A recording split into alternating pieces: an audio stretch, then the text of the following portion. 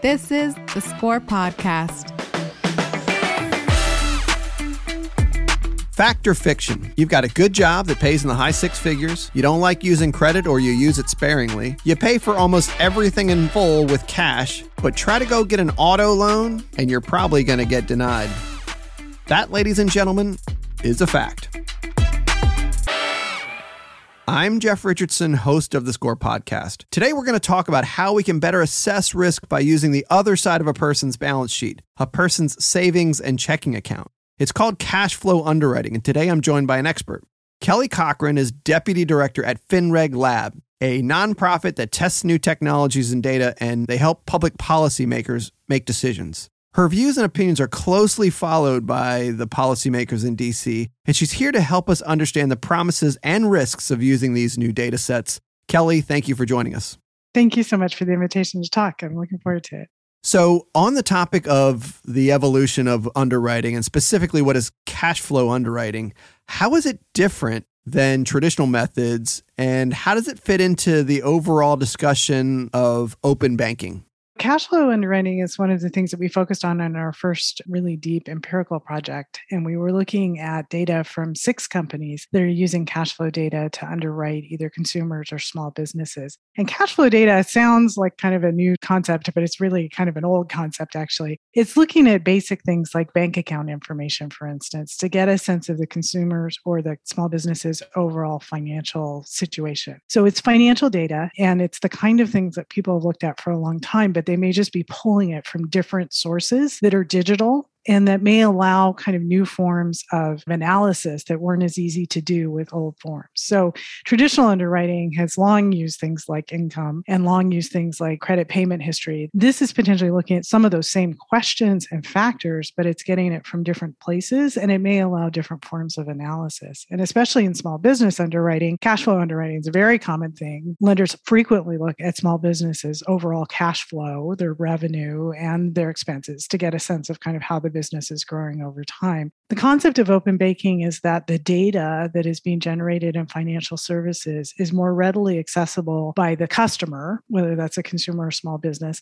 and other companies that the consumer or small business may want to deal with over time. So that potentially bank account information that's generated in the course of running a checking account could then be ported over to another company that might use that for credit underwriting. It's a concept that's taking hold in a number of different countries, and it is happening in the US, although we don't have a lot of regulatory structure around how it's happening right now. But the basic concept is the data is available to move as the customer directs and then can be used for other types of financial services over time. And that's a really important development when it comes to cash flow underwriting, because part of the reason why traditional underwriting does tend to be very heavily dependent on traditional credit bureau data is because that data is relatively easy to pull and people have developed models for analyzing it over time. Bank account data historically hasn't been as easy to access except for the bank that's actually offering the transaction account. So what's happening now is that we're seeing new intermediaries called data aggregators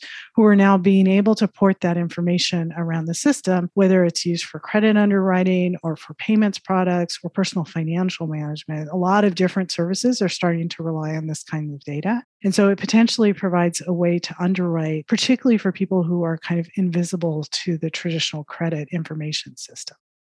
Interesting. So you bring up a really good point. You're talking about the data aggregators, and assume you mean the likes of the Plaids and the Yodleys of the world. And you're right. This type of cash flow information, while we have access to it through a computer or an API, it's definitely not on a traditional consumer credit report. So can you talk a little bit about how this cash flow is accessed and generally how is it procured by lenders?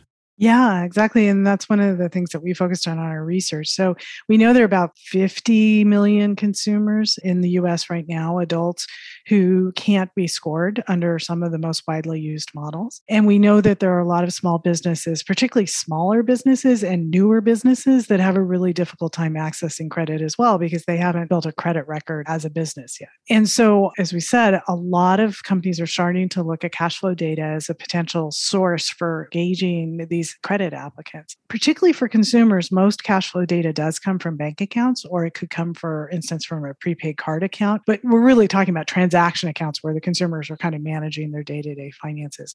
For small businesses, it can be a little broader than that. But most of the time when people talk about cash flow, it's really bank account data. And in terms of how that data transfers around the system, obviously the banks themselves that are providing the transaction account, have access to it. But when it's transferring between companies, that's usually involving a data aggregator. They have been using a couple of techniques to transfer financial account information back and forth between different financial services providers. Historically, what they've used is a combination of asking the consumer or the applicant for their bank login credentials. And then they go on to the account, use the login credentials to go onto the site and use a technique called screen scraping. So they're collecting some of the data that the consumer could see if they signed on to the platform. There are some disadvantages to using bank credentials to do this, and also screen scraping, in the sense that credentials are sensitive information and there could be a risk that somebody would get credentials and misuse them. And screen scraping is kind of an intensive process and can raise some concerns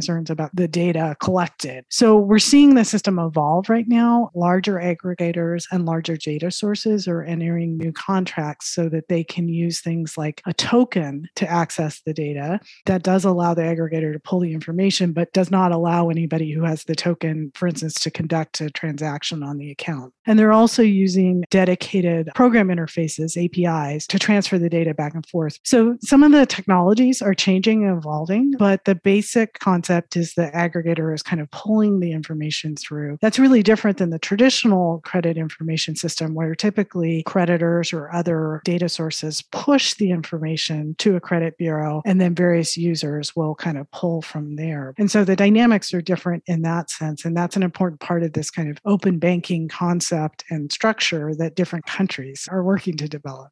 Thanks, Kelly. As this trend continues to become mainstream, please come back and join us. Thanks. So there you have it. There are some 37 million consumers that are conventionally unscorable, and they're not fully benefiting from access to mainstream credit because they simply don't have a traditional credit report or credit behaviors, and these outdated credit score models simply aren't equipped to generate a score for them. The answer could be cash flow underwriting, the assessment of risk based on the flow of money into and out of a person's deposit accounts.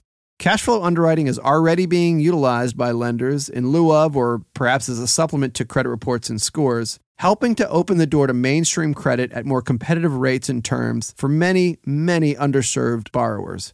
And the aim is to continue to improve upon this. Be sure to join us for our next discussion.